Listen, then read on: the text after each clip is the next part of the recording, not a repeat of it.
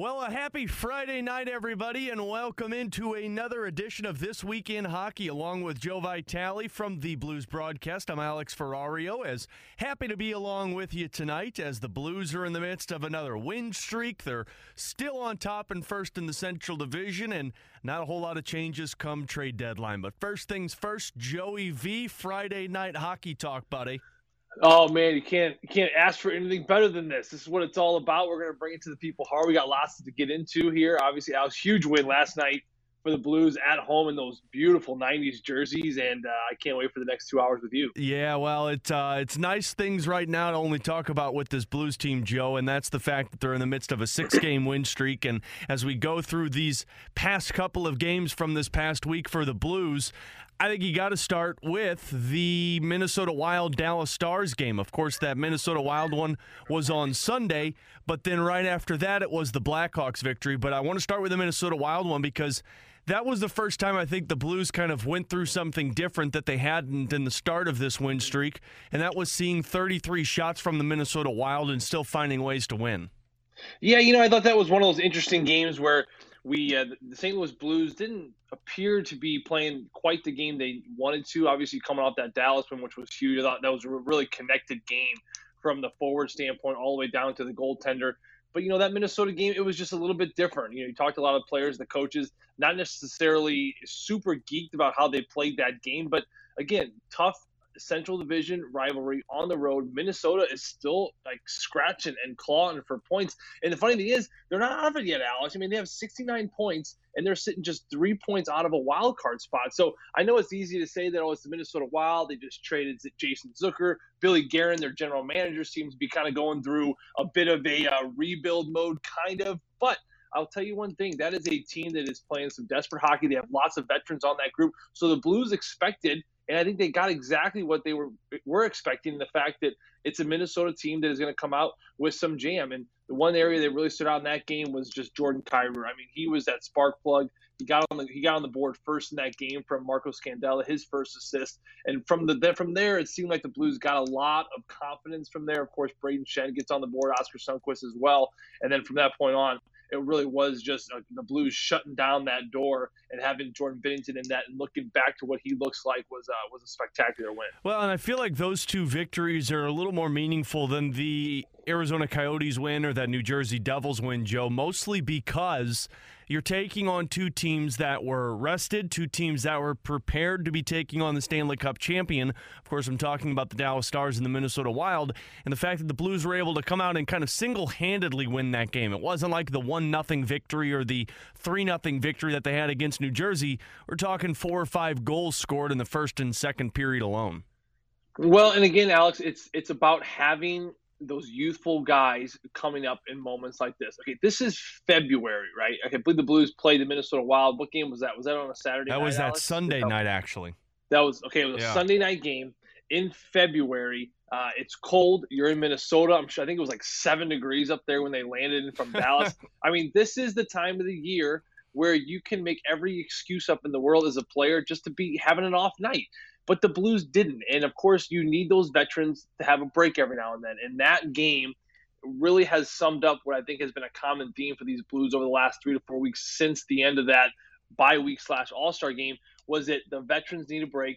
We need some youthful guys, a core of youthful guys to really step up in that game. Jordan Kyrou got on the board first. Of course, Braden Shen scored second. But then from there, Oscar Sundqvist, Ivan Barbashev, those score the third and fourth goal. And, of course, Jordan Binnington, the youngster, shuts it out from there, and they win that game 4-1. So young guys stepping up and not only providing energy and momentum in games, but getting on the board. That takes so much pressure off the Ryan O'Reillys, Tyler Bozaks, the Alex Petrangelos, the Alexander Steens, where they know that these young guys are going to carry that load. Because in those situations, you're on the road for a while. It's February. It's deep in the season. You're in the grind. The veterans are looking down the bench at those young guys and say, hey, big boys, hey, we need you here tonight. I need a break. And I thought those young guys stepped up big. Is that the worst part of playing hockey in February, Joe, when you go to random cities and it's even colder than the city that you actually live in? It's really hard. It's very hard. And you kind of this is the time of year where you wake up, Alex. And I know a lot of people out there felt this way, a lot of people who travel for a living. You wake up and you don't know where you are. You have to it takes you a minute to kind of like, okay, where am I at? Obviously, I'm in a hotel room. What city I am? When do we get in? Because these players, I mean, they're getting in at 2:30 in the morning in some of these cities because they travel after the game. For example, I know that Dallas situation was a little different. They traveled the next day, Right. but for the most part, these Blues players will travel the day after the game. Excuse me, the moment the game is over, they will load the bus, get to the airport, fly to that next city, and they will get to those cities around 1, 2:30, 3 o'clock in the morning, depending on what city it is and the situation, the travel time.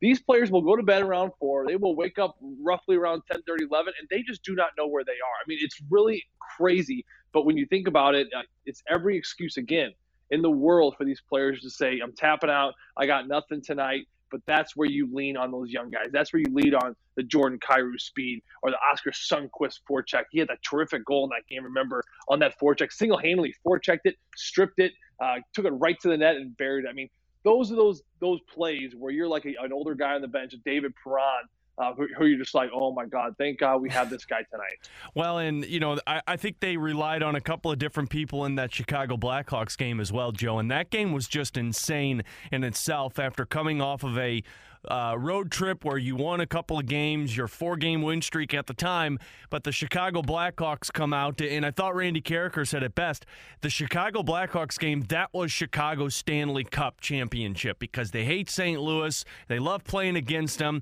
and you want to play spoiler. But the Blues relied on a bunch of different people as they scored 6 goals in that game, scored from 5 different goal scorers, including Zach Sanford, and that was just a display of passion and determination to finding a way to win that hockey game. Well, and the thing that really stood out about that, Alex, of course, the goals. I mean, that was an exciting game for a broadcaster. I mean, the fans, they got their money's worth. I mean, that was a rivalry night against the Blackhawks, you know what I mean? 6-5 old school 90s hockey right there at its finest. But what stood out to me was that, again, the Blues started out a little bit sloppy. They get down in that game 3-1. Patrick Kane, the power play for the Blackhawks, was the difference at that point in the game. But Jordan Binnington stood out to me. And you're like probably thinking, how does Jordan Binnington stand out to you in a 6-5 game where he lets up 5 goals? Well, I'm going to tell you why. Because a 3-1 game, and the Blackhawks had a couple of opportunities in the second period to make it 4-1 and 5-1. But Jordan did not throw in the towel. He did not give up. He did not say, all right, not my night, I'm giving in. He stood tall, man. He was a fighter. I thought he battled hard. He made some terrific saves there in that stretch where the Blackhawks had a 2-goal lead. And because he made those timely saves, that's when the Blues started to feed off that energy from their goaltender. They got within 1 on that Robert Thomas goal. Terrific little nifty move right there. And then Ryan O'Reilly in that third period. To me, that was that spark. The Blues got within 1, tie it with that Ryan O'Reilly goal. That's that veteran guy coming through. And then from there, it was just a seesaw affair of goals back and forth, back and forth. Zach Sanford, of course, being the number 1 star in that game. He had the pair of goals right there. But it was one of those games where I think if there was 2 more minutes left on the clock, I think the Blackhawks would have tied it, and we probably would have gone overtime. Or if there was 5 minutes still left on the clock, I think Chicago could have won that game. I mean, that's just the feel of that game where it was just going back and forth, back and forth. Again, exciting hockey, great for the fans, great for the broadcasters, great for you and me, Alex. They're great for the NHL. There's one person probably in that building who absolutely hated it, and that was Craig Berube. Yeah, I agree 100% on that, especially for the way that he sounded afterwards. And you know what? It's kind of a carryover to last night's game when you're talking about the Blackhawks game, and that's the penalty kill, Joe. And, Tuesday night against Chicago, they allow 3 power play goals from Chicago, but they stopped the last one, which is a crucial power play, I think, for the Chicago Blackhawks when they're down and the Blues have come back for the 3rd straight time in that hockey game. And, at the time Tuesday night, that snapped a 15 streak on the penalty kill, a 5-game streak where they were killing off penalties.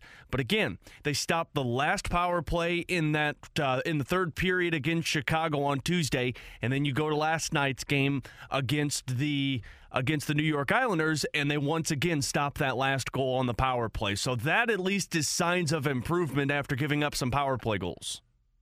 Well, I think that was one of the keys of our game last night when we were breaking it down, Alex. For me, I think I call it the resilient PK because of the numbers you just threw out there. They were abysmal. And the Chicago game 2 games ago, they had 1 opportunity to get a kill in last night's game with the Islanders. They don't do that. JG Pageau gets on the board early in that game. So, again, you would think every reason in the world this penalty kill for the Blues would start to suffer, would start to get fragile, would start to be indecisive. Maybe not so sure stepping over the boards when they got to kill that penalty that Vince Dunn ended up taking late in that game.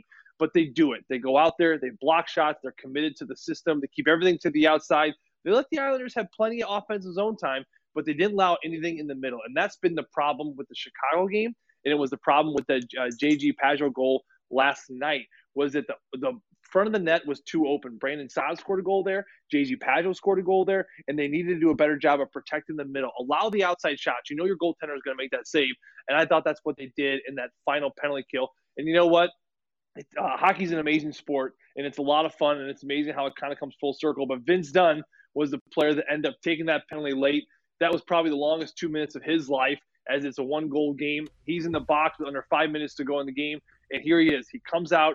The Blues kill it off. They get back to even strength, and I believe it was his next shift. He comes down right through the gauntlet and lights up that slap shot that ends up tying that game, which sent it into overtime before Colton Parayko ended it. Why do you think that penalty kill's gotten away from where it was last year? Because it was top 10 in the NHL for a really long period of time, Joe, and it's the same personnel that's playing and the same coaching staff that's putting the strategy together.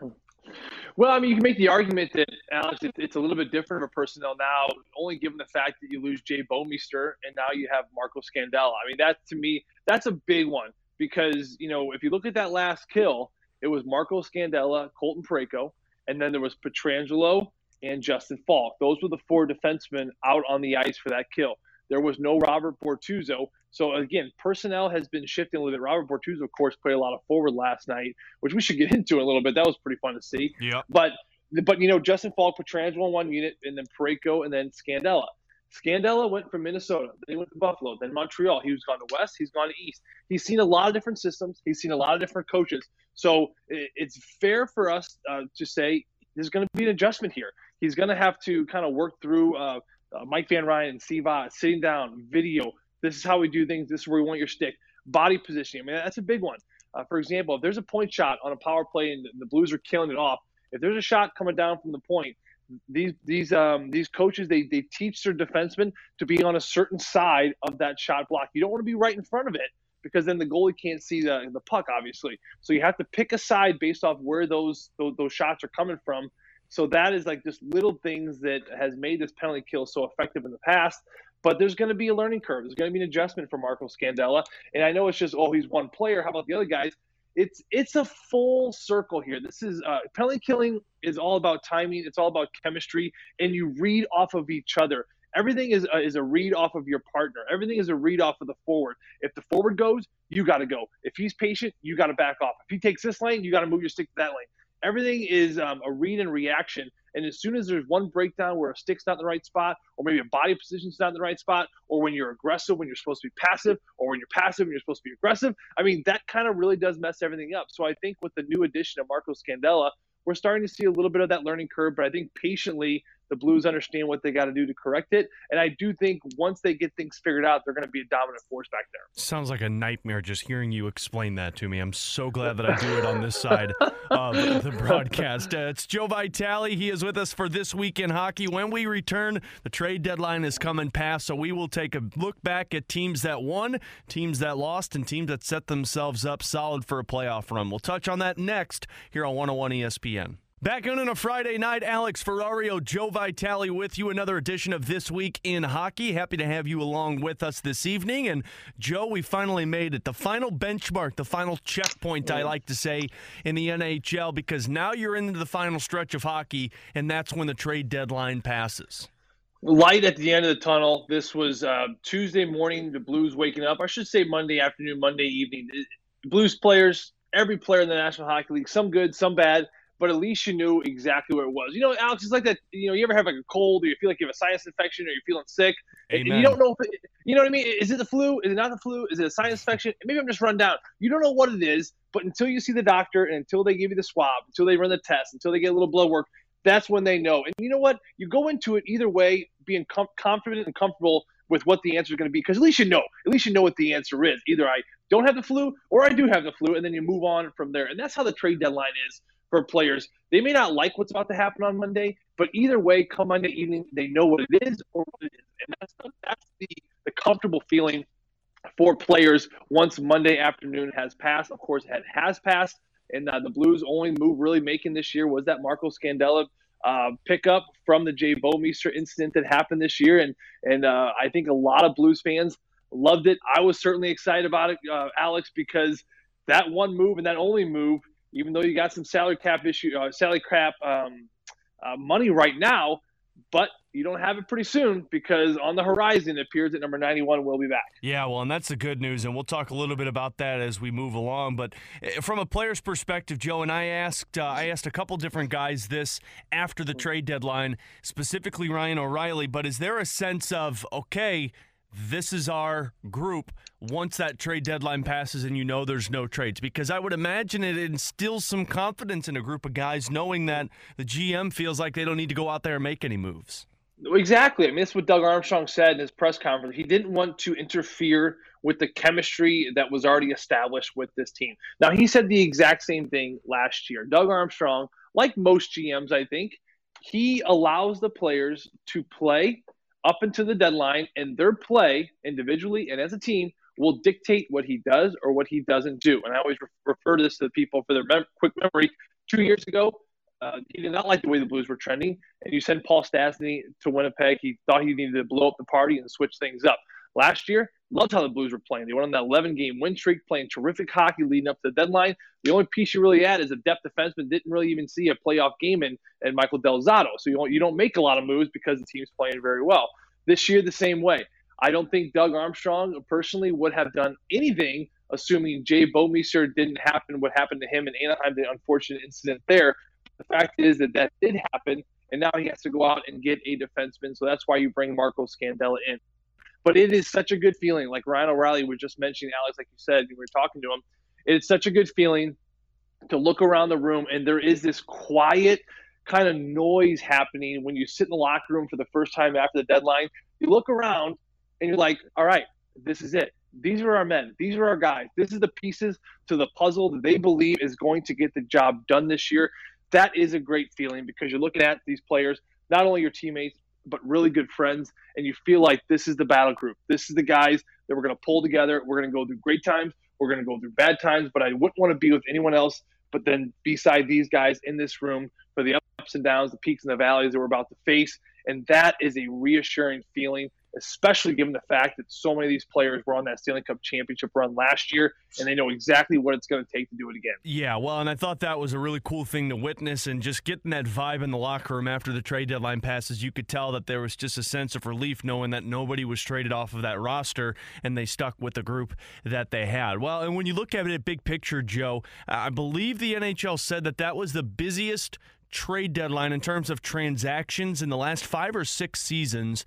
But the part that really struck me was that the Central Division really didn't do many upgrades. Colorado acquired Vladimir Nemestnikov, which was just kind of a depth move. The Winnipeg Jets acquired Dylan DeMello, which was a depth move on their blue line. But you didn't see the Blues make a big move. You didn't see Nashville make a big move. Winnipeg make a big move. They kind of stuck with what they had, which really surprises me because there are 3 or 4 teams I could argue that would be much better for a playoff run if they would have made a big move.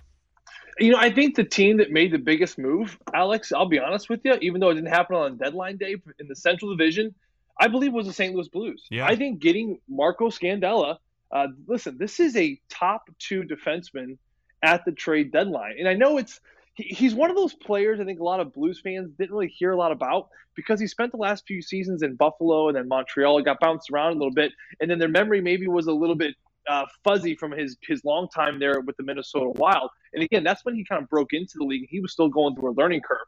This is a terrific defenseman, and this is a terrific pickup for the St. Louis Blues. And I think if you ask any other Central Division team, that they would look at the St. Louis Blues as being the team that improved the most. Again, it didn't happen on deadline day. Doug Armstrong made this move a week earlier.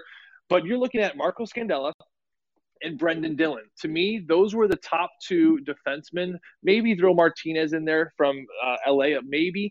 But I would say Dillon and Scandella were the 2 best shutdown defensemen on this deadline that if teams acquire them, they would vastly improve. Brendan Dillon, of course, from San Jose Sharks, he's going to end up going to the Washington Capitals. That's going to be a big pickup for Washington. Now they've even stacked up and got loaded up even more. Marco Scandella here. You look at it, think they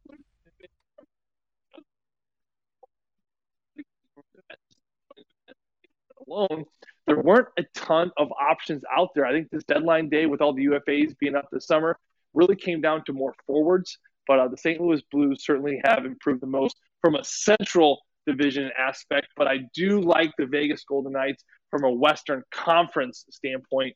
Alex, I think they've improved big time. Yeah, that would be the team, one of the teams in my eyes, Joe, that really won the trade deadline, and that is Vegas. When you think of the fact that they were able to make the move for Alec Martinez to add depth to their defense and really bolster that defense, because we've seen it 3 times already this season. They got a strong defensive unit on their blue line. They add Nick Cousins from the Philadelphia Flyers, who is a depth player as well, but he fits into the mold of what Vegas is wanting to do. And then the bigger addition in my eyes was adding Robin Lehner for really nothing as they get him from the Chicago Blackhawks. And we were talking about this yesterday morning during the skate. That provides Vegas a little competition, which I feel like always provides Marc-Andre Fleury with a reason to play even better than what he's used to. But if Fleury falters, you have a guy who just won the Vezina Trophy last year. Exactly right. And, it's funny, Alex, we talk a lot about, inter-team competition, especially in the goaltender position. You look around the National Hockey League, and it's a trend, but teams that go far, teams that go deep, they have that inter-team goaltender competition where one's always pushing another. You go to the back-to-back situation for the Pittsburgh Penguins. They, of course, had Murray and Fleury. Those guys were going back and forth throughout the whole thing. Holtby and Grubauer when the Capitals won it the following year, the Blues last year. Jake Allen, Jordan Binnington. That still is a great competition. Jake Allen's playing some terrific backup goaltending hockey right now. Inter-team competition. Tuukka Rask in Boston right there with who's the guy over there in the backup for Boston? I'm forgetting his name right now. He used to play for the Blues. It's kind of slipping my head. Halak, exactly.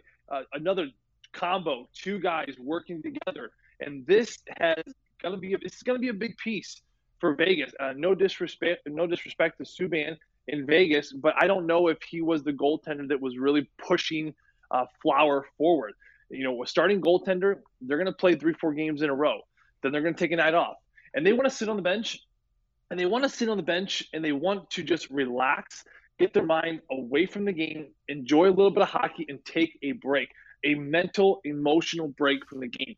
Starting goaltenders cannot do that if the backup is not performing the way they need to, because they feel like at any moment they're going to be going back in the game, and I got to put this team solely on my shoulders. It's not a great feeling. Of course, Subban's numbers were not very good this year. They get rid of him. You bring in Robin Lehner. I think this is going to be a big push for Marc-Andre Fleury. And as we saw, 1 game in, as Robin Lehner, the backup, Marc-Andre Fleury shuts the door, doesn't allow a goal, gets the shutout. So you already see under Peter DeBoer the effects of having Robin Lehner. You bring in Nick Cousins, Martinez. Both players scored in their Vegas debut.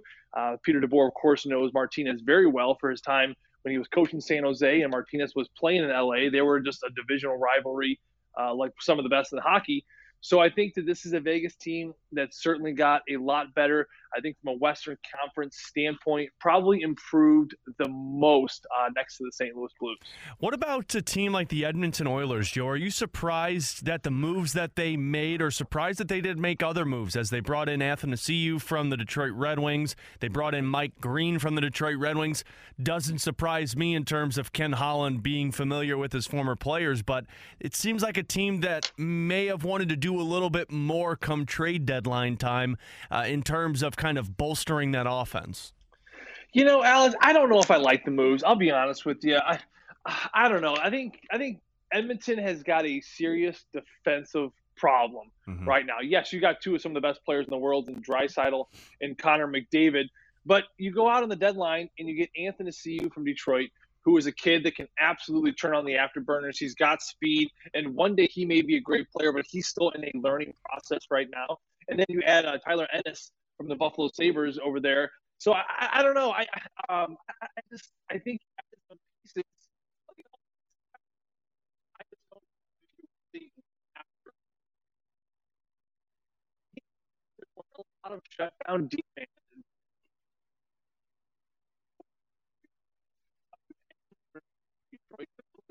to me that I think Detroit was looking to get rid of. I think Detroit has a lot of dinosaurs on the back end with Green. You have Trevor Daley. I think Steve Yzerman is trying to free up some of these older guys so he can really start that rebuild in Detroit. But from an Edmonton standpoint, yes, you bring in some new bodies. Yes, you bring in some new looks. Anthony Ciu and Ennis both play with Connor McDavid on their debuts right there, and they're still on that top line, which is good to see because, I don't know if Zach Kassian is a top line winger for Connor McDavid. I just don't know if you can go that deep. So I like the fact they brought him in. I think they got a little bit better, but I don't think these are game changers. I don't think this is something that you bring in those three bodies and they're going to help Edmonton get over the hump. And then the final one I want to ask you about, Joe, is the team that we just saw last night, the New York Islanders, a team that acquired J.G. Pageau from the Ottawa Senators, a team that acquired Andy Green, the captain of the New Jersey Devils, to help out their blue line. They're a team that I think can do some damage now come playoff time when you think about those two additions to an already young but feisty group. Well, we saw the effect of J.G. Pageau last night. I mean, he's made an impact as soon as he's come over here to the New York Islanders. So to me, Alex, this is a big pickup for Barry Trotz and Lou Lamoriello. They knew exactly what they were going after when they got J.G. Pageau, not only because they picked him up there at the deadline, but they signed him immediately to a 6-year contract worth $30 million. So they feel very confident in him that he is going to be this team's third line center right through the middle. Lou Lamoriello teams, they're built through the middle. They're built through the center position. That's the way he's always done things. And J.G. Pageau has been a spectacular addition already. 2 games in, he scored in each of his first 2 goals, but he's just not a goal scorer. Even though he's putting up great numbers this year, he's great on the faceoff circle. He was dealing Ryan O'Reilly a fit earlier in that game last night, as well as a penalty killer, a good depth forward, a good pickup for the New York Islanders. I think they really got better at the deadline. That's Joe Vitale. I'm Alex Ferrario. It's This Week in Hockey. When we come back, a big story in the NHL took place earlier this week, and that's somebody from the fans, or somebody from the stands, I should say, making their NHL debut. So we'll touch on that next here on This Week in Hockey on 101 ESPN. Friday night, This Week in Hockey. Alex and Joe with you. Blues back in action tomorrow night as they'll welcome in the Dallas Stars. Final time those two teams will play against each other here in the regular season, and we'll talk about a player that could be returning for the St. Louis Blues in the near future in just a bit. But now I want to talk about, Joe, the story around the NHL and get your thoughts on it because, frankly, there's a lot of different opinions going on around the NHL. I've heard a couple of former NHLers in terms of analyst style say that they hate this and it needs to change. And then, of course, you get the fan perspective that we all witnessed, and that's the emergency goaltender situation. So earlier this week, David Ayers, who is a Zamboni driver for the Toronto Maple Leafs, he was called upon in a game between the Maple Leafs and the Carolina Hurricanes as the Hurricanes lost both of their goaltenders. Ayers comes into the game, and he pretty much shuts the door to the Toronto Maple Leafs for the remainder of that hockey game, which is about a period and a half. I think he came in mid-second period, played until the end, and he wins the game for the Carolina Hurricanes. First off, just your initial thoughts from it. Well, I mean, first of all, I don't know. It's a great story, Alex. I was excited when I heard about it. As soon as I found out about it on Twitter, I initially tuned into the game. I think the viewership of the Toronto-Carolina matchup has never been higher. Not typically a great rivalry. But listen, you got a 42-year-old Zamboni driver who's playing in the National Hockey League against the Toronto Maple Leafs and wins the game. I mean, this is stuff movies are made about.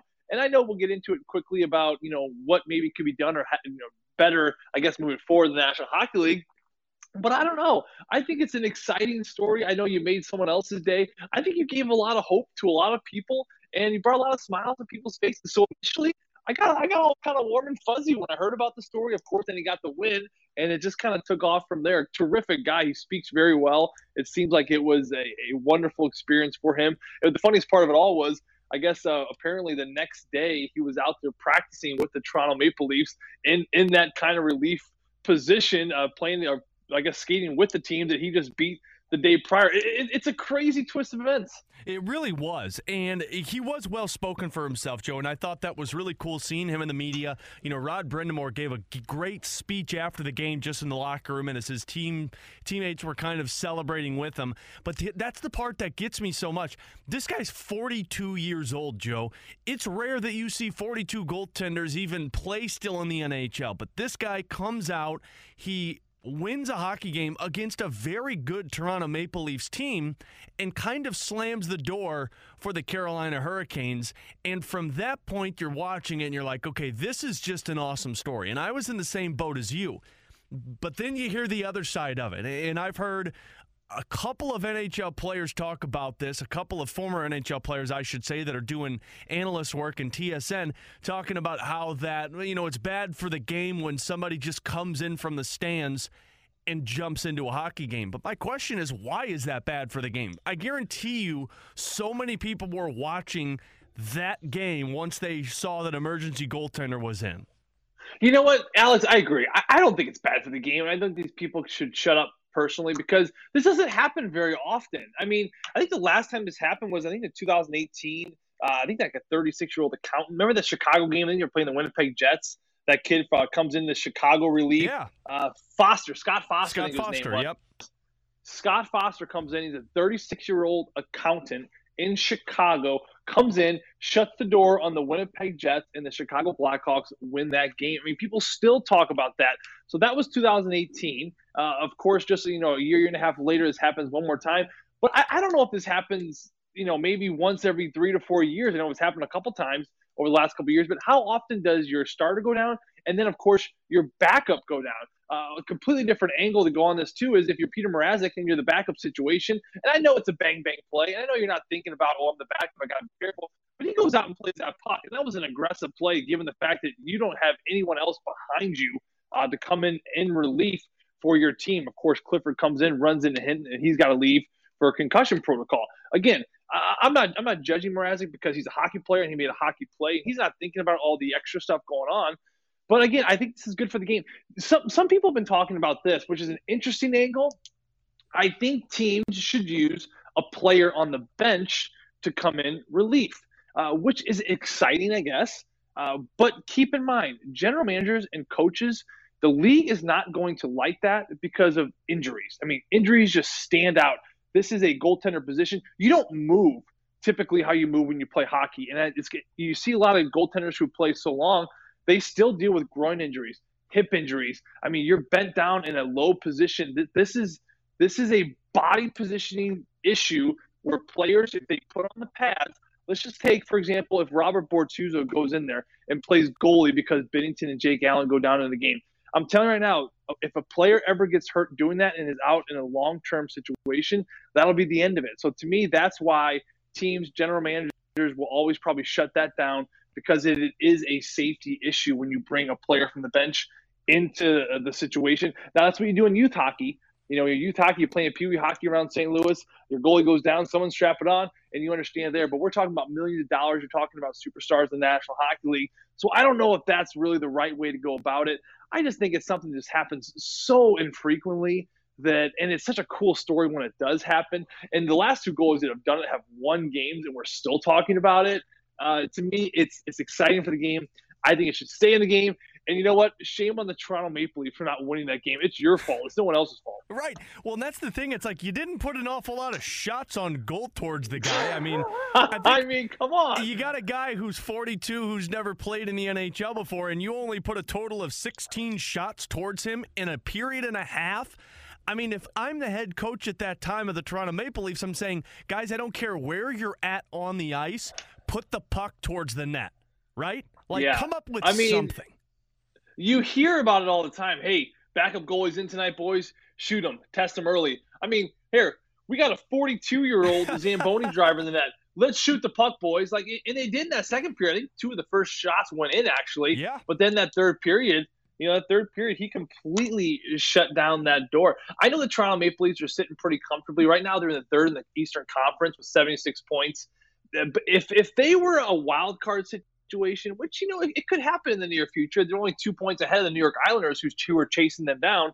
But if they were out of a playoff spot or on a wild card situation, I think that the Toronto Maple Leafs fans and I think the media would have even hit this even harder on the head. Or let's say, for example, they were 6 or 7 points out of a playoff spot, and these are the 2 points that really could have helped them get over that hump. And when you're looking back at the end of the season, again, they're still near the top of the Eastern Conference, so they're in a good spot.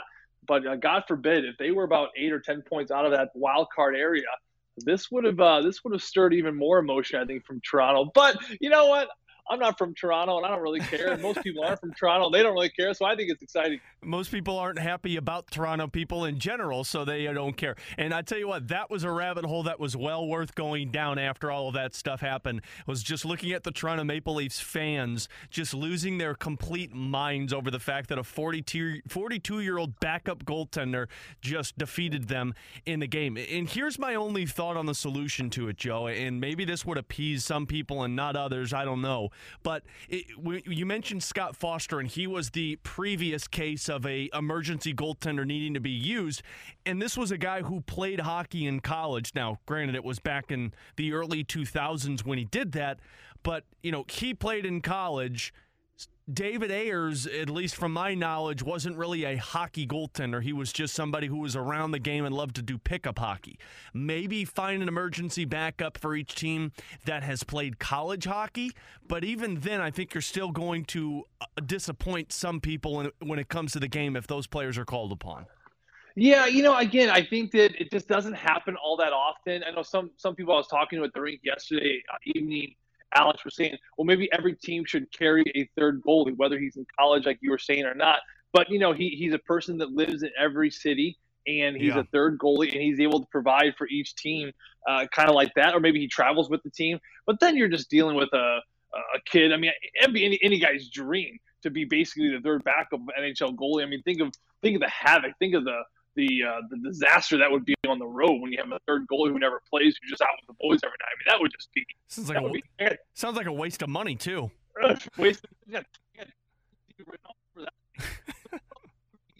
Best option either. Again, I just don't think it happens all that often. I just don't know if any drastic measures need to be taken.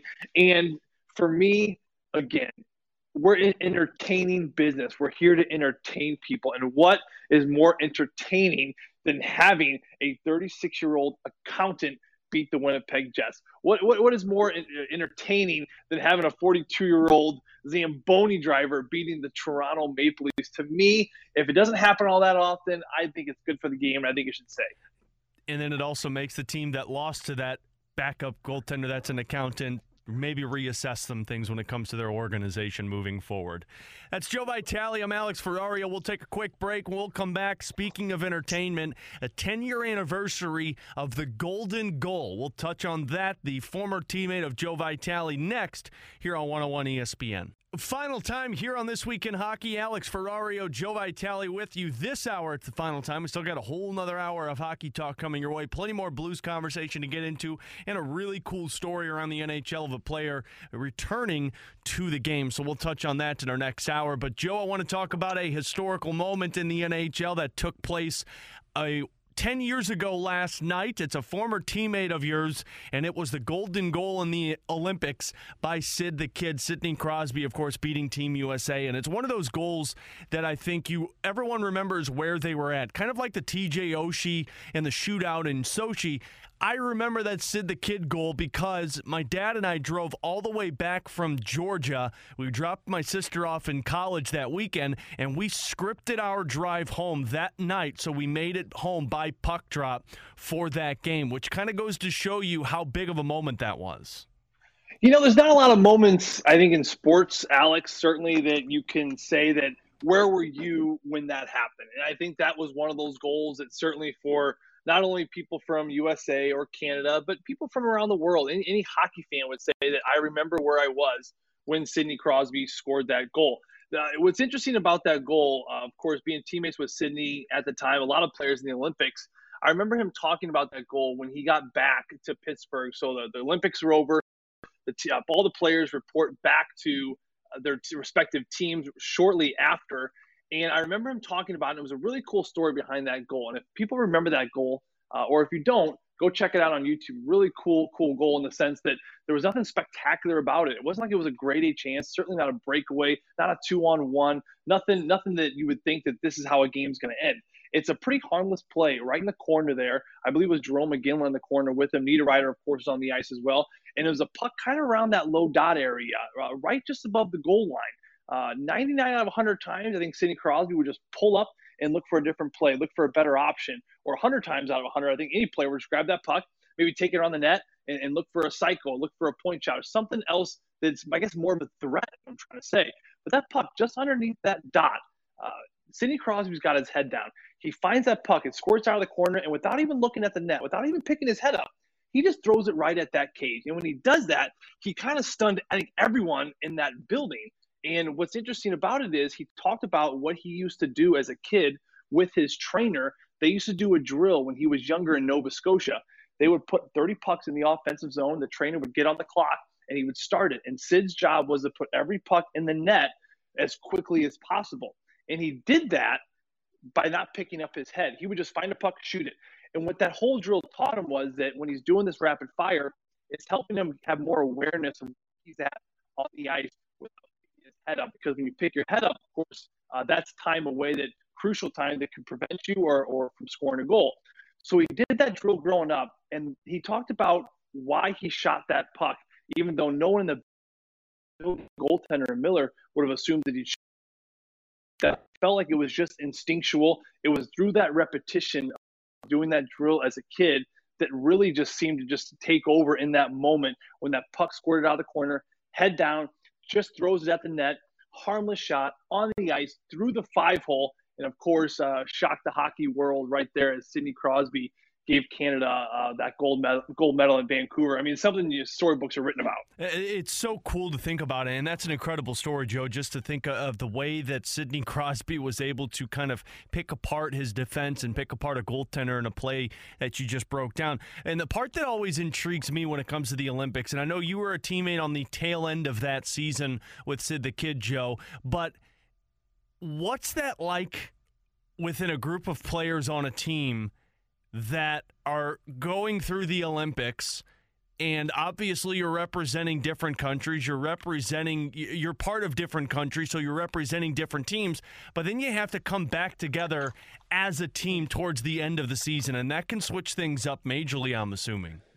Well, it's interesting, Alex. I'm glad you bring that up because there were a lot of players that were involved with the Olympics that year in Vancouver that were part of the Pittsburgh Penguins team. In fact, the one story that just comes to mind right away is Brooks Orpik. Crosby, of course, our captain in Pittsburgh. Brooks Orpik was our alternate captain.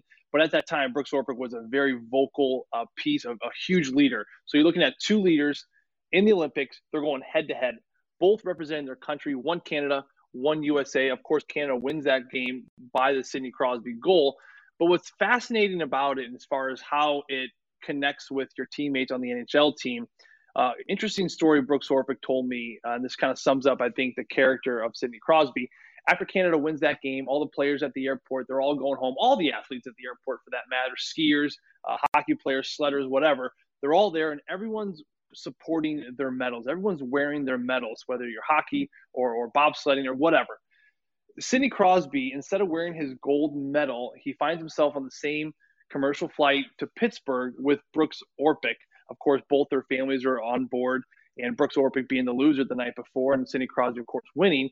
But Sidney Crosby, instead of wearing his gold medal like everyone else was doing, he had that thing just stuffed in his duffel bag, and he kept it there the entire flight, which meant a lot to Brooks Orpik, who was still obviously feeling some dwelling from the night before and losing that game, being so close in overtime to a gold medal. I mean, this is a lifetime achievement.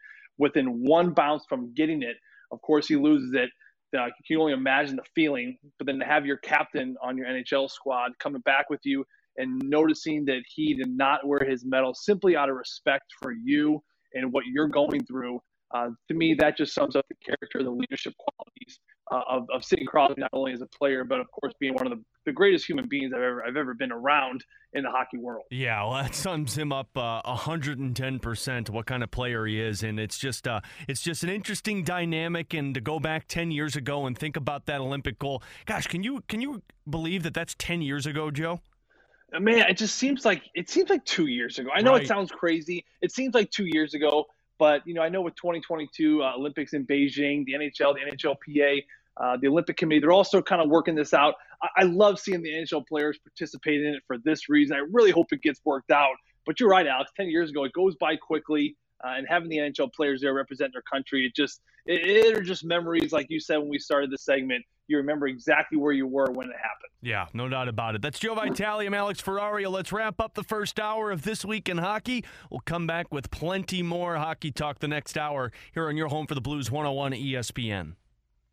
Hour number 2 of This Week in Hockey. Alex Ferrario, Joe Vitale with you. Don't forget Blues back in action tomorrow night against the Dallas Stars. It's a 7 o'clock puck drop, a 6 o'clock Mitsubishi Electric pregame show presented by First Community, a 6:30 BMW of West St. Louis pregame skate. Joe, you and Curbs talked about something on pregame last night that I wanted to bring back up, and that was the 11 forward, 7 defensemen that the Blues used in the game last night against the Islanders. But you guys got to talking a little bit about Robert Bortuzzo playing the forward position, as he was that 7th defenseman, and Craig Berube wanted to use him more for the penalty kill. He played 4 minutes and 7 seconds, but those 4 minutes and 7 seconds included some penalty kill time, but included him playing on the wing with Ivan Barbashev and Oskar Sundqvist and a couple of scoring chances to top it all off. Well, it was amazing because when the game started, Alex, I'm sitting here thinking they're going to use him in relief for defense. They're going to get him out there, get him some shifts on defense, and certainly use him on the penalty kill. But I think that, he started the game a couple shifts on offense. I think Craig Berube would have liked to use him a lot more in the penalty kill, but there weren't a lot of penalties. In fact, just the 2 that the Blues needed to kill off, and he didn't even find himself on that final one, given the fact he had played a lot of offense. So you look at him starting the game, use him in the penalty kill situation. There weren't a lot of penalties. Of course, Wes McCauley did a terrific job in the game last night, letting the boys play. So they got him some shifts on the offensive side of things. And you know what? I thought he was great. I think it was his first game to play any kind of forward position in the National Hockey League. Craig Berube put him with 4 different forwards, all very straight line, north, predictable, simple forwards. Ivan Barbashev, Oskar Sundqvist on one line, where they had a couple scoring opportunities in that second period, like you mentioned. And then he actually started the game with Alexander Steen and Tyler Bozak. Again, veteran guys who play the right way. So Craig Berube wasn't about to put him out there with some young guys maybe that have some turnover still in their genes, but they had some simple players that play along with them. I thought he was effective on the forecheck. I thought they used him down low very well. That one shift really stood out in the second period where they had some good offensive zone time, and he capped it all off by making a nice little spin right in front of the net. A backhand shot, of course, he puts it right in the gut of Thomas Greiss, but it was close. So again, 11 forwards, 7 defensemen. You see coaches use them differently. Sometimes you see that 7th defenseman just stay on the back end, and they kind of use them on the defensive side, depending on injuries on the back end. But with everyone healthy last night, Craig Berube gave him some good looks there on the offensive side of things, and I thought he did a great job. Do you think that at the beginning of the game, Joe, and I know you mentioned this after the first period of a period that the Blues really didn't have that much offense and a lot of shots. Do you think that 11-7 forward had a little effect on the Blues?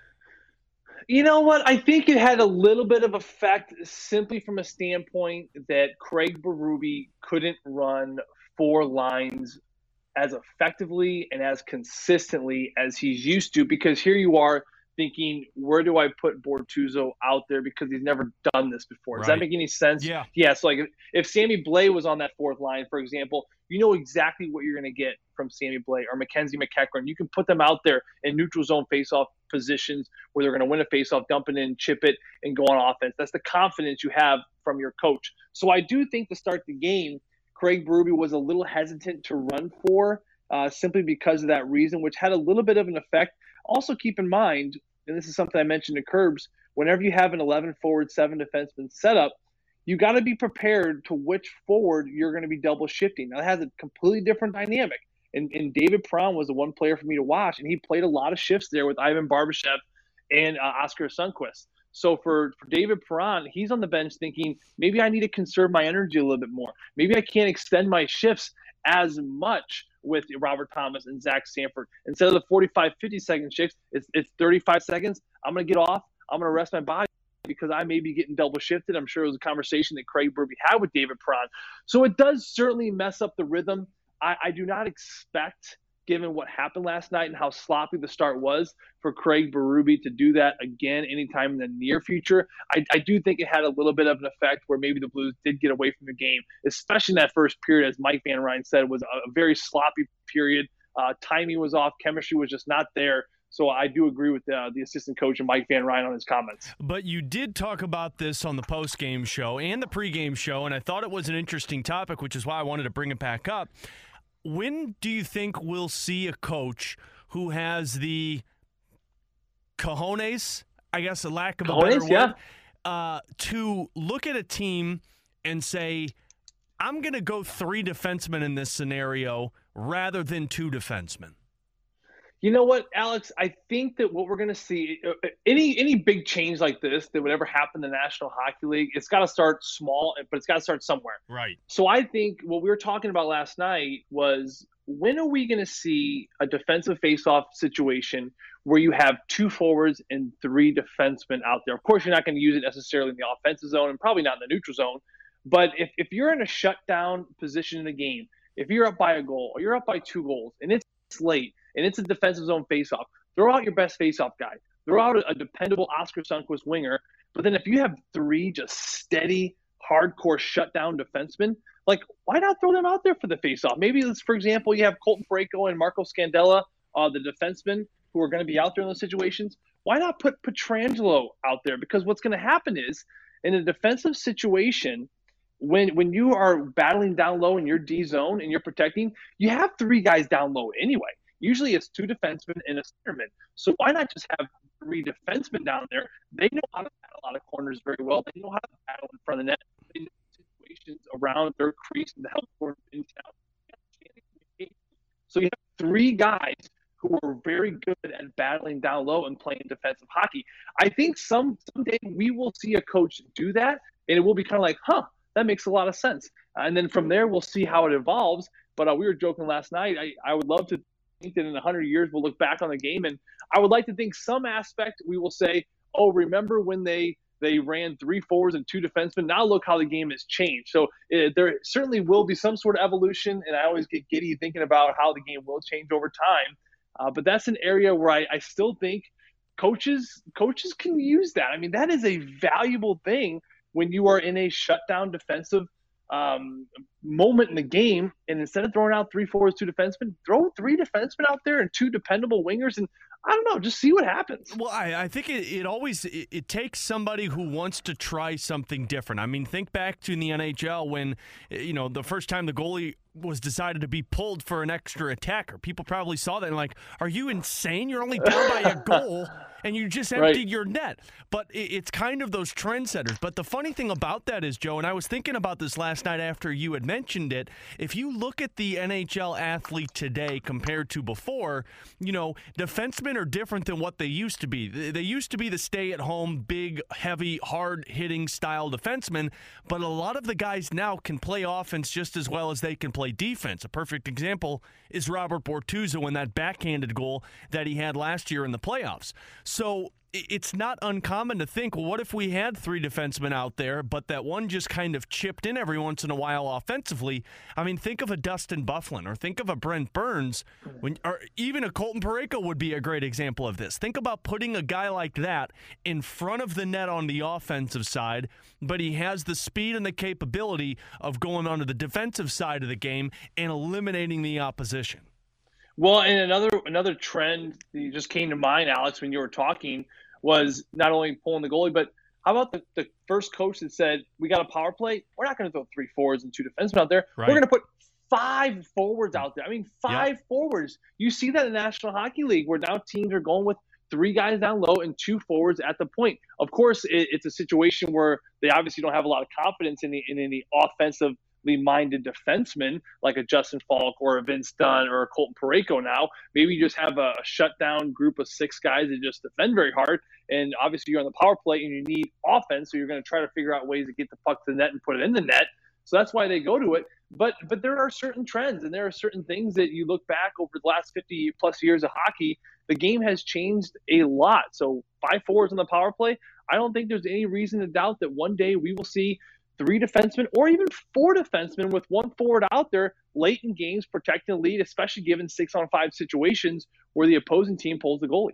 Now I'm having like these visions of just obscure things to happen in a hockey game where somebody's just ballsy enough to do it. Like, imagine having somebody, and this is like NHL video game style, imagine if somebody decided rather than pull the goalie and get the extra attacker, what if we use the goalie as the extra attacker? I mean, imagine putting a goalie with all of that gear in front of another goalie as a screen or a deflection. Yeah, that would be something. Of course, they have to change the rule. I don't believe goalies are allowed to pass the red line at this point. But that would almost be a little circusy, but also kind of fun and cool. And I don't know. We'll see one day. Okay, that's cool, Joe. Just shoot down my entire vision that I just came up with in the middle of this segment. No big deal. That's my nicest way of saying Alex is a terrible idea. That's my nicest way of saying, Alex, you understand nothing about hockey. I award you no points, and may God have mercy on your soul. Great. We are all dumber now because of what you just brought to the table. May God have mercy on your soul. Okay? But now we are all smarter for that awesome reference you just threw out. So you backed it up. Okay. See, sometimes I go the opposite direction where I make things worse. Made that better as we go to a break, and I'm going to end on a positive note. It's This Week in Hockey. He's Joe Vitale and Alex Ferrario. We will come back.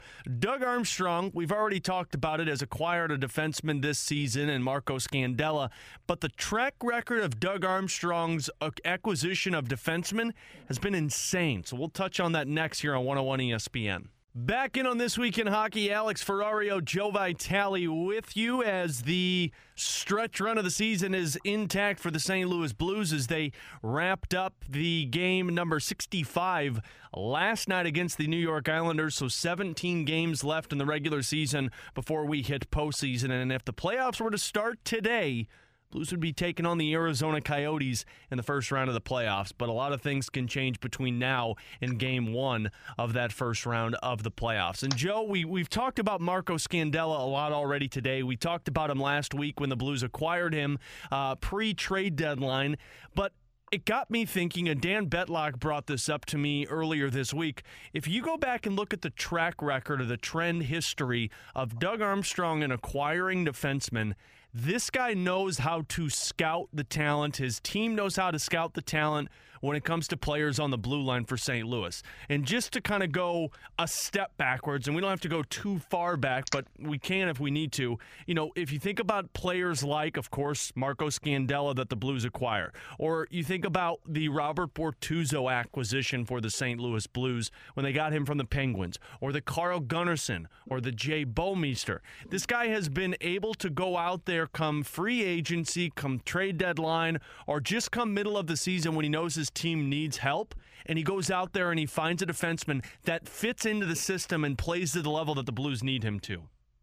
Well, I think that in the play into the system, which I think, first of all, is the winning system. I mean, obviously you have to start with the system as far as the system being a defensively savvy team, strong team, big defensemen who can move the puck, that can box out, play physical, block shots, and play a very strong defensive game. So once you have the system in play as far as your Doug Armstrong of what we believe is going to take in the Central Division to win the division and go after a cup, once you have the system, then it's just about finding the personnel. And I think this is where a lot of teams and general managers go wrong, Alex, where maybe the system is wrong in the first place. Maybe the culture is an issue before you put the pieces together. Because if the culture's not set and the identity of this team and direction you want to go on is not set, then you're putting the wrong pieces. You're getting the wrong personnel. You're getting the wrong players. You're drafting the wrong guys, and you're getting the wrong guys in the deadline. So that's the problem. Look at the Edmonton Oilers. For a flip side example right here, a team built around first-round draft picks who were skilled forwards, high-octane offense that can razzle and dazzle. They can shampoo defensemen like you've never seen before. And, of course, they're going to bring people to the edge of their seat, but they don't defend. They haven't been able to defend for the past 10 years. And even getting the greatest player in the world in Connor McDavid, number one overall that year, certainly I don't believe is going to get them over the hump because they just cannot defend. Now, Doug Armstrong, which I believe he's asserted himself in the right direction of this team because we are going to build our team around defending first. If you can't defend, you can't win championships. So that is the mindset here in St. Louis. So once the mindset is set, what players are we going to go out and get that could fulfill these roles as far as defending first hockey. You get Colton Parayko. Again, we talked about him earlier in the segment, but a young kid. I mean, only still 26 years old in his career, being up University of Alaska and Fairbanks and the WCHA. I mean, a league that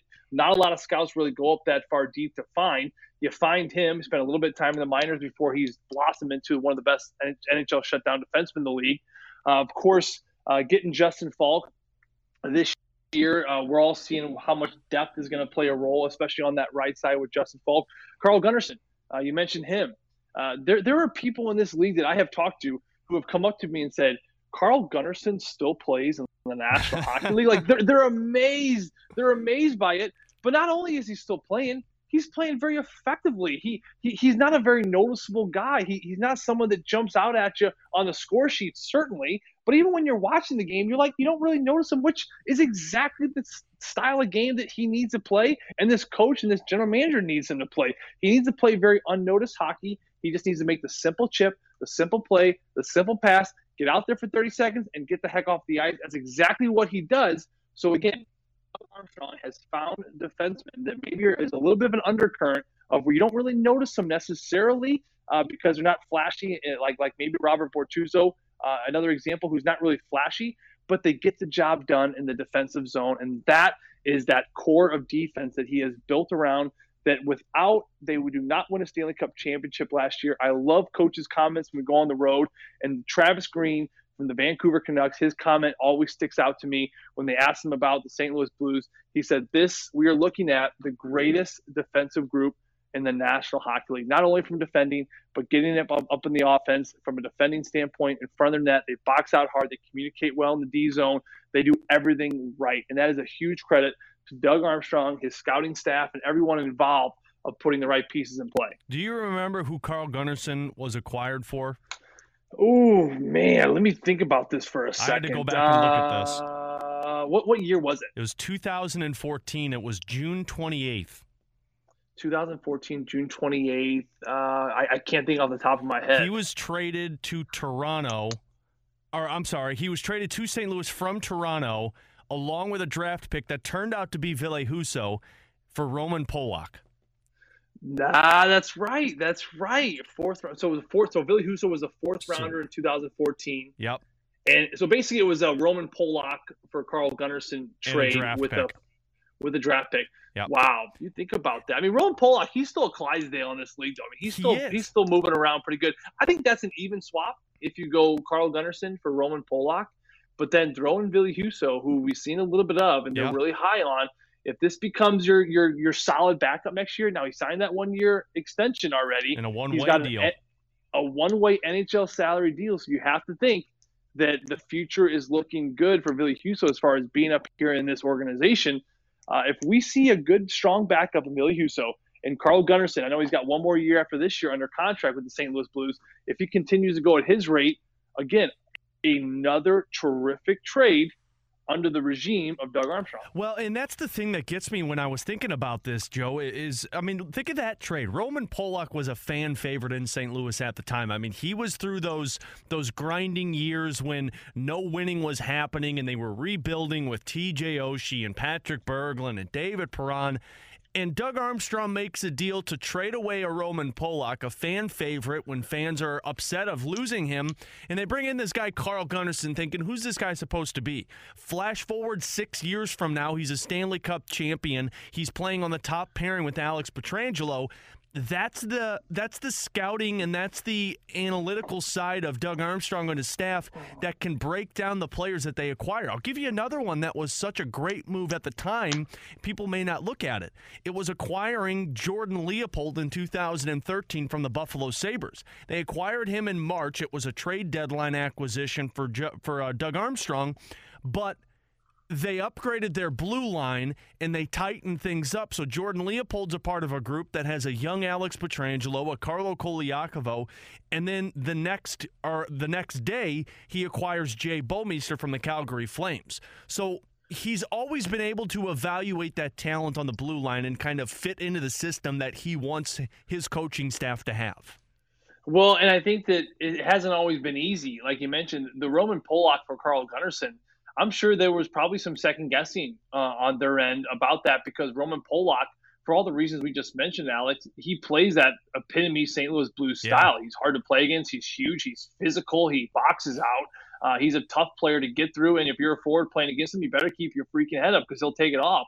So all the things he does really does sum up Blues hockey. So to kind of get rid of Roman Polak and then to pick up a Carl Gunnarsson, who's not nearly as physical, not nearly as hard to play against, but talk about a puck mover, a guy that just moves the puck so effectively and so fluently, but he never puts himself out of play. Carl Gunnarsson, the partner of Alex Pietrangelo throughout the entire stretch nearly of the playoffs last season, who just stays put, stays back. He plays a very conservative style of hockey, which allows this team's captain to jump in on the offense, to take chances, to maybe toe drag at the blue line, because Carl is going to be such a good safety net, and he has just been such a terrific partner there for Alex Pietrangelo. There's no question as far as why Doug Armstrong brought him back for an extra 2 years after they win the Cup. The only thing that's kind of plagued Carl Gunnarsson in the past, knock on wood, is he's had to deal with a lot of injuries towards the end of his career now. But if he can stay healthy, and in this lineup throughout this stretch, this is going to be a big piece for the Blues. And then you think about the Robert Bortuzzo deal as well. Again, another fan favorite, Ian Cole at the time that fans loved being around, and they loved how hard he played on the ice. You flip him for Robert Bortuzzo, and it's a Stanley Cup champion who just got a 2-year extension to stay with St. Louis. So again, it's just those gritty style of defensemen that Doug Armstrong acquires that seem to have a fit in St. Louis. And again, I understand these are just kind of complementary pieces to Alex Pietrangelo and Colton Parayko, players that the Blues drafted, Vince Dunn, another one. But those complementary pieces sometimes are the ones that other teams have issues trying to find for their team. Well, the Robert Bortuzzo thing, it maybe didn't look so great right away, but over time we see how effective it's been. But you trade him for Ian Cole. Ian Cole goes to Pittsburgh. Of course, Bortuzzo comes here. Ian Cole wins back-to-back championships with the Pittsburgh Penguins. So you can almost make the argument that the Blues lost that trade. But now Ian Cole, he's still very effective in Colorado. I mean, to me, this is a very even swap for Doug Armstrong and the St. Louis Blues. I think he certainly has won a lot of them in a landslide. This one's a good hockey trade where I think each team got exactly what they needed. Pittsburgh Penguins, of course, get Cole. They win in 16, they win in 17, and now hindsight 2020, looking back from this day, moving backward, the St. Louis Blues win with Robert Bortuzzo, who was a big piece to this puzzle last year of how these Blues team got over the hump. Of course, he scored that big goal in San Jose in the Western Conference Final. I believe it was in Game 2. So Robert Bortuzzo, Ian Cole, good swap. Ian Cole is still a very effective player now for the Colorado Avalanche. But Doug Armstrong, again, kind of tweaking his pieces, tweaking his puppets, figuring out what this team needs. And you look back over time, and it's funny how a lot of these moves have made such an impact, not only to the championship last year, but the potentiality for this team to repeat. Another reason why Doug Armstrong continues to find ways to make this team great. That's Joe Vitale. I'm Alex Ferrario. We'll come back and talk a little Vladimir Tarasenko, as we found out on Wednesday. Could be back sooner than we all expected, so we'll touch on that next here on 101 ESPN. Welcome back. This Week in Hockey, Alex Ferrario, Joe Vitale with you. Again, Blues and Stars in action tomorrow night before the Blues head out on a road trip, another long road trip for this Blues team. So they'll continue to try and be road warriors as they end into the final stretch of this regular season. And Joe, a difference on this road trip compared to the road trips of past is that a player is going to be joining the Blues on this road trip, and that is Vladimir Tarasenko. Now, Doug Armstrong gave the update on Tarasenko after the trade deadline when he gave his press conference on Monday, and he said that, Tarasenko is on his way back. They hope that he can be back sooner rather than later, but he's going to travel with these guys on the road trip. He's not going to play on this upcoming road trip, but he's just going to be with them on the road around the guys, kind of back in that natural habitat. And to me, that's another step towards getting him back on the ice in game action. No, this is a great step. I mean, it's all about stepping stones. Whenever you're coming back from injury, it's one step at a time. First of all, it's you get around the rink a little bit more. You get back to the locker room. Guys start seeing your face. And then you hop on the ice for an optional skate. Maybe you go out there with an assistant coach on a game day where no one else is skating. You start kind of feeling that gets people excited. And the next step is you go out there for a practice. You start participating in some drills. To me, this is just another step in the right direction for Vladimir Tarasenko. Get him on the road.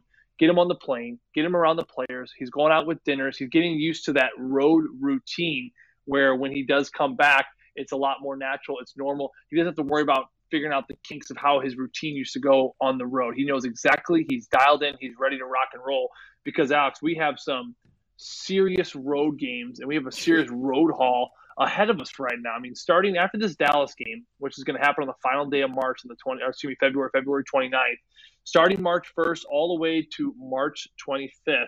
I'm just looking at the schedule here. There is a 23-day stretch from March 2nd to March 25th where the Blues, again, 23 days, they are either traveling or on the road for 19 out of the next 23 days. I mean, that is an insane number to be on the road. And the only reason why this has happened is because that Anaheim game got rescheduled right in the middle of 2 weeks from now, so March 11th. That starting on March 9th to March 15th, the Blues were supposed to be home for a week. That was supposed to be a 3-game homestand where they had a couple day breaks here and there. But now that rescheduled game in Anaheim right in the middle of the week, it actually increases travel 3 days on a 1-week homestand. So that has been a quite a hiccup in the schedule of the St. Louis Blues. So again, from March 2nd to March 25th, they will be traveling. It's a 23-day stretch, 19 out of the 23, either traveling or on the road. So this is going to be plenty of time to kind of circle back to Vladimir Tarasenko and why this matters. Plenty of time for Vladdy to get very comfortable on the road. And I think this could be a really good thing from a team chemistry standpoint, where Vladdy will be out there with the guys, a lot of road time, a lot of road meals, traveling with each other, can really help kind of bring this team hopefully back together. Yeah, it's insane the way that this works, and it is a great point, Joe, about that Anaheim game, that also inserts a back-to-back that the Blues didn't have, where they're going to play Chicago on the road on March 8th, and then March 9th they'll play Florida at home. But the insane part is the Blues really don't play homestands until that last week of the season. They have a 2-game homestand on March 13th through the 15th, but then they're on the road, like you just mentioned, for 4 games, pretty much 10 days that they're on the road trip, and then they get a 4-game homestand before they ramp up the regular season against the Colorado Avalanche. So look, Doug Armstrong said that, in an ideal world, he'd love to have him for 20 games in the regular season before the playoffs start. Now, obviously, that's not going to happen with 17, but he said it is going to be closer to 20 rather than to 2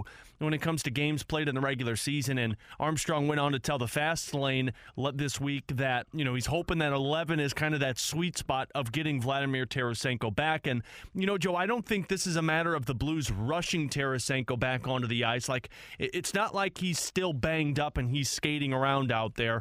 I truly believe that the Blues told Vladimir, don't come back until you're 100%. And in Vladimir's eyes, he's 100%, which is why he's been out there skating and showing to Doug that he's ready to come back. Well, what's interesting about the 11-game comment, which I heard Doug Armstrong say, because he originally said he would like to see him get more towards the 20s than the 3. Yeah. That was in his press conference last week. Of course, that was impossible because at the time, the Blues only had 19 or 20 games left, and Vladdy was still on the IR and not active. So the point of 11 games is interesting because if, again, you look at the schedule, Alex, when players come back from injury, not everyone, but for the most part, when you have a star come back, there is a trend in the National Hockey League where you like to see him come back for, I'm not going to say an easy home game, but let's just say a comfortable home game where they can get acclimated and confident in a hurry. My point is, you're not going to throw Vladimir Tarasenko into the Wolves when the Blues go play Boston Bruins on the road on a Friday night. To me, that may be a little much. So the 11-game comment is interesting because the 11th final game of the season is that San Jose home game. You mentioned the 2 back-to-back home games the Blues have in this next stretch of 23 days is San Jose on Friday, March 13th, and they play an afternoon game at home on March 15th against the Ottawa Senators. 2 teams, both out of the playoff spot right now, both out of the playoff hunt right now, and both those games are at home. And that it would be the 11th game left and the 10th game left in the season if Vladdy does come back for that Friday, Sunday weekend here in St. Louis. That's the kind of date I think now people are keeping an eye on because you mentioned this next coming road trip to New York, New Jersey, Chicago. You got a hard back-to-back against the Florida Panthers coming home, and then you go back out for that 3 days in Anaheim. So that's a lot of travel here in the next week and a half for this Blues team. But you finally get home on that Friday against the Sharks and then Sunday against the Ottawa Senators. Both, I would say, comfortable home games where the Blues can get Vladdy out there, get him confident, snapping it around. And assuming all health, to me, those are around the dates I believe they're going to try to make this thing work. Again, assuming he's 100% healthy, because this is your franchise winger. You took him out. You had him get surgery during the season because you want him for the long term. Of course, you want him for the season. The Blues want to repeat, but this is more about this year. So you got to wait till he's 100%, feeling confident. All we know now is he is out there with the team, morning skate, practicing. I've been keeping an eye on his shot. His shot has been snappy. He's been not really releasing a lot of slap shots, but he doesn't take a lot of slap shots. He's more of a snapshot guy. He's a quick release guy. But it has been looking very snappy. We were joking around the locker room a couple days ago about how good he looked, and he looked like he hasn't missed a beat. We even made a year reference where they made an extra snappy. Those tendons, you got a harder shot now than you did before you got hurt. Of course, he's from Russia. He doesn't really see that movie, so he had no idea what I was talking about. He looked at me like I had like 20 heads. But anyway, my point is he is shooting the puck very well. Well, and that's a big factor in this moving forward. So, Joe, let's look down the road hypothetically here. Your opinion, Tarasenko comes back. He's healthy. He's ready to return. Does he slot in that top line with Schenn and Schwartz, or do you think that Craig Berube adjusts a little bit and keeps Ryan O'Reilly playing with those two? My thought is right now, if Vladimir Tarasenko came back tomorrow, if he came back tomorrow against the Dallas Stars, Craig Berube does not touch that top line. I think Brayden Schenn, Jaden Schwartz, and Ryan O'Reilly have been, for better or for worse, probably the most consistent line night in, night out. Now, of course, we've seen some great flashes from Robert Thomas, Zach Sanford, and David Perron. I'm taking nothing against them because they've had some huge games. I'm talking about a shift in, shift out, game by game, consistent basis. I do believe that Ryan O'Reilly, Schenn, and Schwartz line has been the most prolific for the St. Louis Blues. So if Vladdy came back tomorrow, I would say absolutely not. I think Craig Berube would have to go to the drawing board and try to figure something else out, just given the fact that O'Reilly has been a really good addition to the Schwartz and Schenn. And keep in mind, Schwartz and Schenn, getting up to about 2 or 3 weeks ago, were on a little bit of a cold stretch. Nothing too serious, but they were looking for a little bit of life. They were looking for a little bit of a spark, and that's why Craig Berube threw Ryan O'Reilly between the middle of those two guys. He's a playmaker. He can be in the middle. He can just do their thing on the wings. He can play with that speed, knowing that they have a great safety blanket in the middle of Ryan O'Reilly. So it will be interesting, again, depending on how things evolve over the next week, 2 weeks, 3 weeks when Vladdy comes back. But I know one thing, as much as Craig Berube has mixed up lines this year, he will figure out the right chemistry of where to put 91, given how the team is trending at the time he returns. That's Joe Vitale. I'm Alex Ferrario. We'll come back for our final segment. What's up with that? An emotional night for one NHL player. So we'll touch on that next as we wrap up tonight here on 101 ESPN. Final time on This Week in Hockey. Alex Ferrario, Joe Vitale back with you. That sound means it's time for What's Up With That. And Joey V, I only got one What's Up With That for you, buddy, because I know it's a kind of an emotional one, and I'm interested to get your thoughts on this. But Bobby Ryan had himself one heck of a night last night. Of course, he put himself into an alcohol abuse program earlier this season, only played 16 games for the Ottawa Senators, then was away from the game for a while. He returned to the NHL a couple of games ago, but he played his first game back in Ottawa, and this guy held a press conference in his first game back in the NHL, just talking about how he knows that he's been a shadow of who he has been in the past in the NHL. He wants to get back to it. Who knows if he'll get back to it, but he's going to fight his way back in to the lineup. He does, and then last night he scores a hat trick. I thought it was such a cool moment in the NHL, but it also, you could see the emotional side of it. As Bobby Ryan was fighting back tears on the bench, it goes to show you the person side of hockey when something like that happens for Bobby Ryan. Well, it humanizes the athlete, Alex, which is, it's so important for fans and people to understand that these are, in fact, people. I mean, J.G. Pageau gets traded from Ottawa to the New York Islanders, and he's emotional. I mean, these are people that deal with connections and sadness and, of course, addiction, like we see with Bobby Ryan and what he went through. Big hats off to him. Kudos to him. Big applause for what he did, having the courage to stand forward during the season and say, I have a problem. I've had a problem with dealing with alcohol for a long time. I don't want to be this person anymore. So he entered himself into the program that was set up by the National Hockey League and the NHLPA, which is a terrific program that's helped out a lot of people. I mean, you go back to Robin Leonard. Over his career, especially in the last 5 to 6 years, his abuse to alcohol, opioids, and some drugs. He enters the program as well. We all saw the effects of what a wonderful, crazy, awesome story that was with Robin Leonard and what he did with the New York Islanders before getting picked up by the Chicago Blackhawks last offseason. But there are players out there who deal with these issues. There are players out there that deal with alcohol and drugs. I'm telling you right now, playing a hockey game and then trying to sleep, given all the pressure and the stress, especially for a goal scorer like Bobby Ryan in a losing market right now in Ottawa, it builds, it adds, and some players do not have an outlet. They don't have people to talk to. Not saying Bobby Ryan didn't, but there are different ways that people deal with these things, and certainly alcohol and drugs is at the top. No one wants to head into the national hockey league. No one wants to just how stressful this lifestyle can be. I mean, think about it. They have a job where 18,000 people are watching every moment and millions are viewing and can rewind every mistake they make. You got 18 coaches now in the squad that are criticizing every mistake you make. It is a very high pressure game that requires an amazing amount of mental resistance and resiliency to get through. And sometimes players are not strong enough at certain times of the career to handle it. But a big shout out to Bobby. He went through the program. He looks like he's coming through very well. Like any recovering alcoholic will probably tell you, you're not officially alcoholic free. It's a process. You're in the process of recovering. And that's certainly what Bobby Ryan talked about. He wanted to thank the Ottawa community, the team, for their support throughout this. Of course, he comes back in that game last night. Just a terrific, bone-chilling moment, scoring that hat trick. I know he's played close to 900 games in the National Hockey League.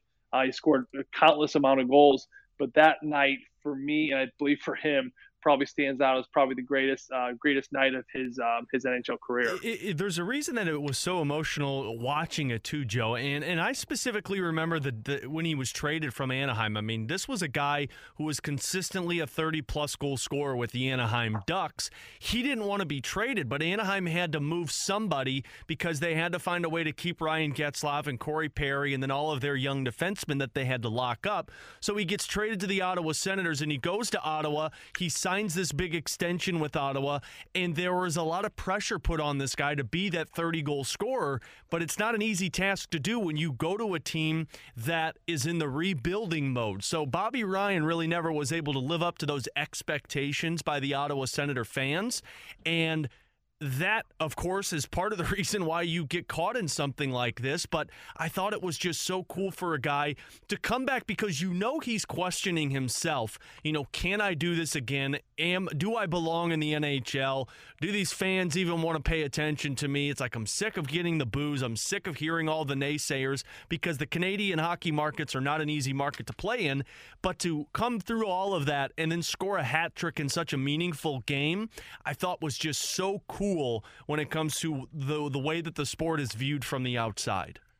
Well, and again, it's that human aspect, Alex, you just touched on. You go from playing in Anaheim, California with a terrific hockey team. They win a cup in 2007, which Bobby Ryan was a part of, and you're living in one of the coolest hockey markets from a lifestyle standpoint in the National Hockey League. I mean, you're in California. You're close to Huntington Beach. I mean, life cannot get any better. And then you get traded after you win the cup.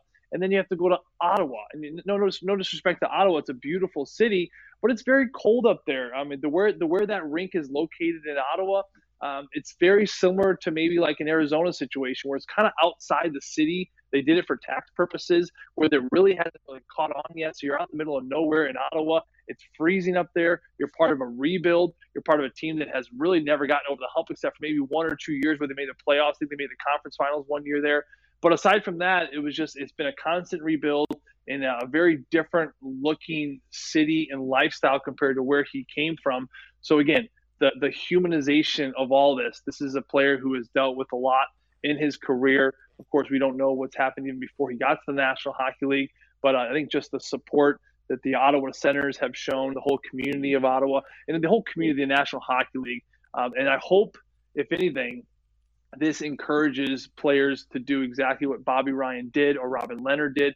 If you have a problem, It's okay to stand up, speak about it. You may think it's going to take up this huge chunk of your career. You'll never be the same.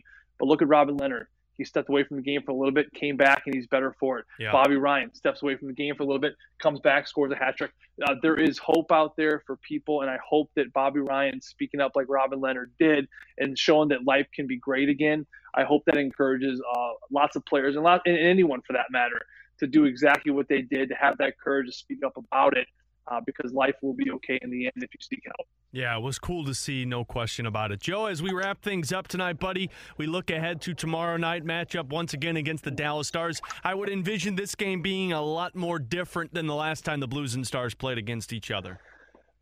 You would think so. I mean, this is just one of those cool rivalries now that have developed in the Central Division. I would say over the last couple of years, ever since Jamie Benn sat on our captain's head, and there's just been fire back and forth between these squads. Of course, they clashed in last year's Stanley Cup round 2, which was some of the most spectacular, fun, exciting hockey we've seen all season long.